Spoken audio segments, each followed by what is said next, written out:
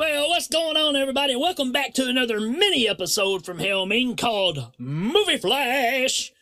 Flash. Yeah, we're just picking random things that we kind of just said, hey, that's out there. Let's check this out and see what we think about it. So last episode, or the first episode, if you want to call it that, we covered Milo, which was a movie from our past, and we'd like to leave it there. Yeah.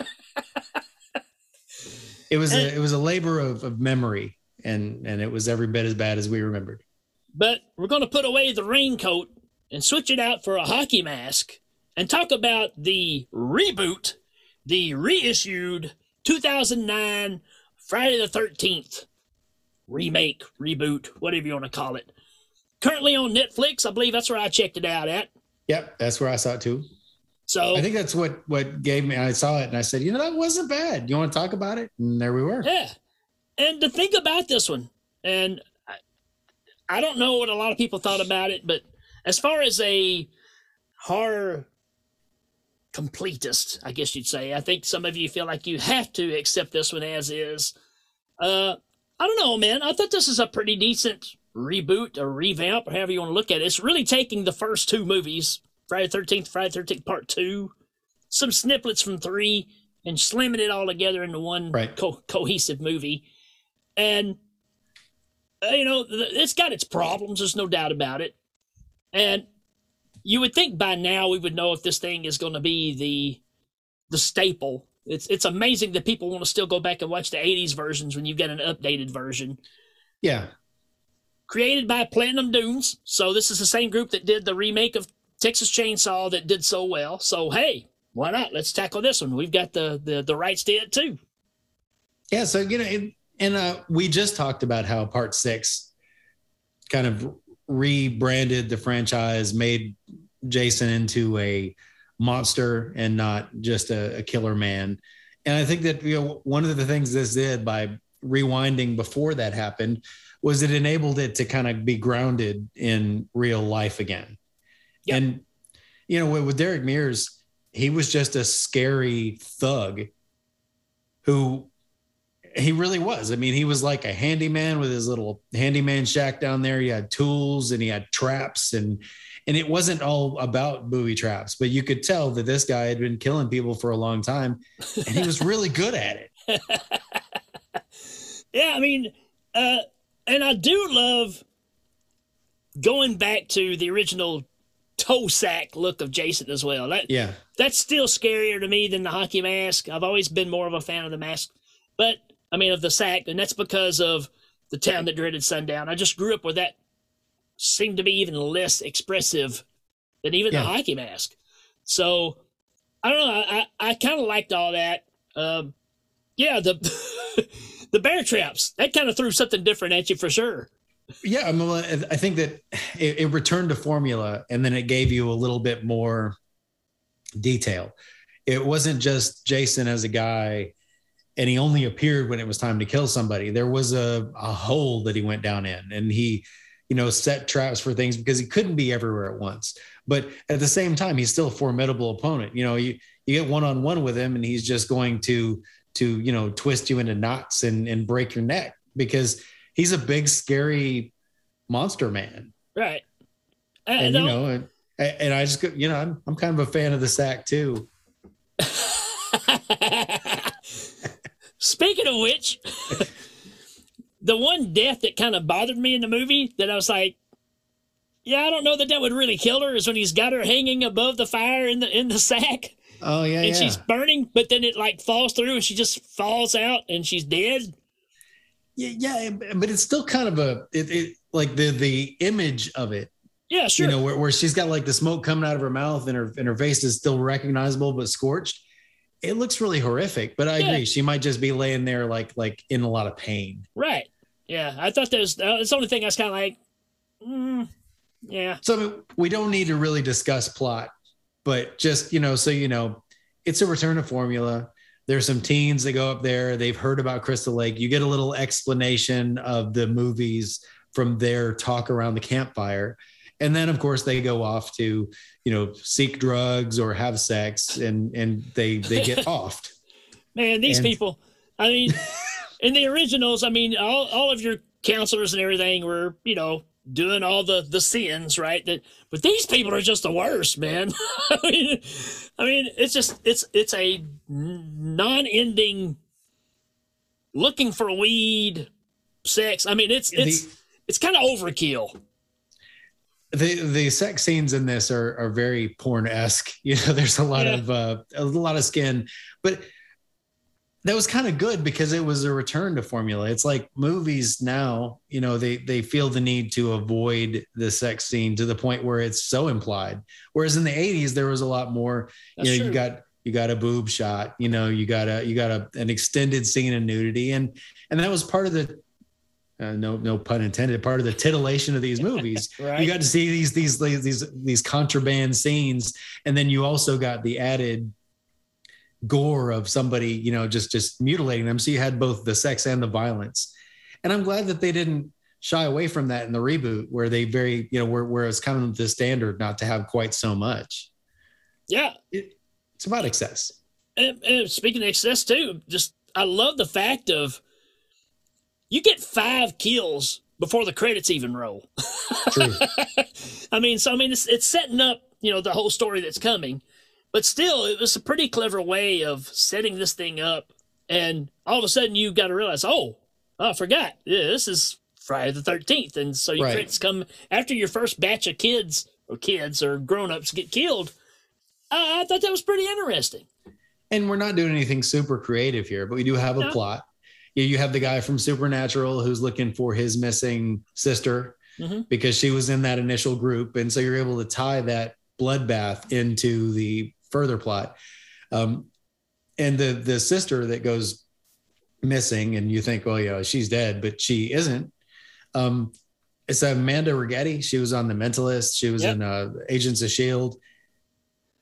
It was good to see her doing stuff. Like, of course, it was 2009. She's done stuff since then, but, I recognized her immediately. And I've always thought she's extremely attractive and she's a damn good actress. I thought it was probably lucky for her, except they didn't make another one, so maybe not. Pretty much every character in this movie, though, they deserve to get killed. So they they did a good job of making you. Oh God, that one guy is so bad.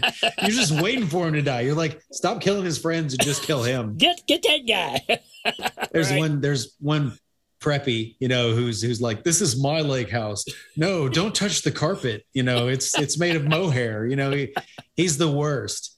And what's sad is I rewatched it a second time, and somehow I still don't remember how he buys it. I remember he has a gun and he loses the gun in the lake. And then he's like, gun, where are you? And I'm like, why are you yelling at the gun for getting lost, you loser? He flags down a tow truck. And that's right. Jason slams him on the back of that tow truck. It's got spikes sticking out. That's right. I do remember that, but I forgot it was him. I remember the kill. And the guy driving the truck's just like, I'm out of here. I wasn't going to stop in the first place, but I'm really on now. Batty. So, you got the people around Crystal Lake are all like, oh, your sister's missing. She's dead. Yeah. She's going home. They all know what's going on, kind of in a, look, there's a killer out there and we all live with him. We just leave him the hell alone. He don't bother us. We don't bother him. So I get you. And then you got like the guy who has the case with the bong in it, because he's like their drug hookup. He's going to buy it. And then there's the black guy who, he's going to buy it. Although I really like the fact that, and he's the one that has stuck out with me, is that these guys kind of fight. Yeah. It isn't just now my head is seized, now my head is crushed. It's like they see him and they're like, what the hell's going on? This dude's 6'7", and they kind of look to run away and realize they can't. And so they start fighting. Yeah. And it makes the kills a little better, a little more believable. And with him, he takes the walk, puts it on his arm. He's got like a knife from the kitchen, and he's like, I'm going after my friend. And you believe in him for a minute. And he even gets away, but then those hammer throwing bars. Jason's been going to those, and he like double hands that double-headed axe. And that's one thing I got here. It's like, how is Jason such a good archer, man? Because he shoots He shoots those people out on the lake that are a good, I don't know, 60 yards away. Hey, not to mention, we got topless water skiing going on here. So, yes, it's true. Yeah. So that was kind of a pick me up. But he's like Tom Cruise in this movie. Jason can do everything. And he's so and let's talk about that lake kill for a minute. It's in the middle of the day. Yeah. Yeah. It's like, I mean, or maybe the end of the day. Like, it seems like dusk hits pretty quick after, but I mean, like they just took their hateable friend's boat out against his will. And she's like, I like to take risks. He's like, well, what about this risk? And the next thing you see, she's water skiing topless. And you think, okay, well, it's the middle of the day. They're probably okay. But no, he gets an arrow right through the head. And then the boat runs over her. She thinks he's come back around to pick her up. I'm like, you could swim down. I mean, it's coming right at you. Yeah.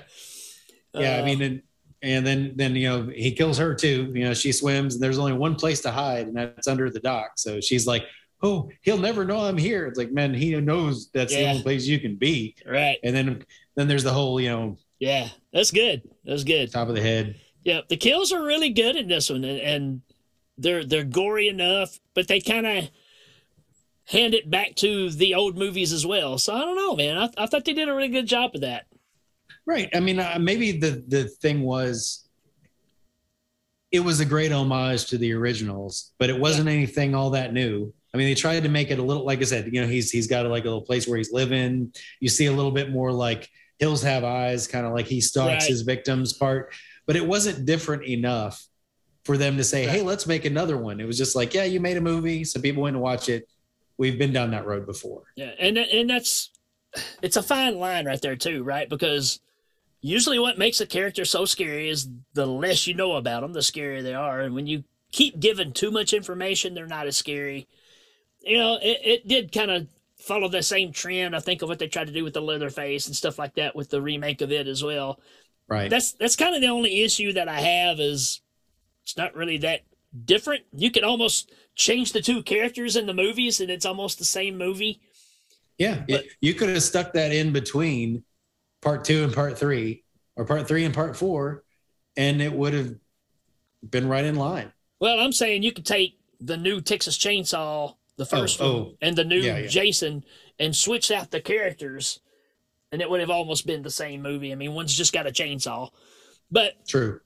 At the same time, and it's because of trying to give you more backstory of Jason lives here and he's burrowed a hole in the ground. He keeps prisoners down here. That stuff, it's just, you feel like you have to give an explanation, but it didn't hurt it. It's a fine line there. I think what it boils down to is the problem with the Friday the 13th movies. Where are you going to take it? Right. Yeah. They took him to Manhattan. They took him to hell. They tried to change him into the hidden. They did all this stuff because they knew that if they just made another movie about teenagers getting hacked up at Camp Crystal Lake, well, people would just watch. Instead of going to the theater to see that, they could just watch their VCR cassette of part 3. So it was the same with this. It was a fun reboot. The everything looked great. All the kills looked awesome, and like all the teenager girls were hot, and there was all this going on, but it was really just that movie again. And so you're not going to have the reboot part 2 because you know exactly what it was going to be. Yeah. Yeah. There was nothing you could do with that. Yeah. And, again, I think for what it's worth, I think this is a pretty good reboot. I mean, yeah. I think I liked it better watching it now than I did when the first time that I checked it out, because you kind of let those things go. And I'll start noticing, there's other characters in this movie, cops and people like that, were Jasons from the past, right? They played Jason in some of the older movies. So it's kind of cool to see that too. That's nice. Yeah. And, even kind of the ending where, in the shop, when they've got the chain around his neck and pulling it into the meat grinder thing or whatever. Yeah. That's pretty cool. Yeah, it was I mean, again, it was all right, but there was nothing about it that you could lead into a sequel. Right. And maybe there was never an intention to do it. It was just like, hey, we're rebooting the series and we're giving you one that's updated. And now we're not going to do a part 3 because we don't need to. Which I think is fine, because the problem with the Texas Chainsaw one is they kept running with it and they just kept getting worse and worse. And that's what happens, right? So, yeah. Know when to call it. Yeah. And the jump scare at the end, right? They changed it up a little bit. And it still works. I knew it was coming, but it was okay. I think I was watching it for the second time and my daughter wandered into the room and I was explaining kind of what was going on. And the jump scare worked on her because she had no idea it was going to happen. Right. But anybody who's watching this because they wanted to see a reboot is going to know exactly what's going to happen. Yeah. It's just going to be thrown at you from a little different angle, right? Sure. You don't want to do exactly the same thing. So, but I'd say it's worth having on, especially, if you're having a party or something and then you everybody's a horror fan and you're all just sitting around talking, it might be worth putting on in the background because it's eye candy, it's eye candy for the horror fan. Yeah. It's a great looking film. It does everything. It checks all the boxes it's supposed to. I think it's pretty solid. All right. Well, I don't know if we rate things on this show, but I'll give it the butterfly. I give it the flying bird. The flying bird. Go ahead. Here, I'll do it again. Censored. All right. All right, there you go, folks. Another episode of Movie Flash for you. We'll see you later.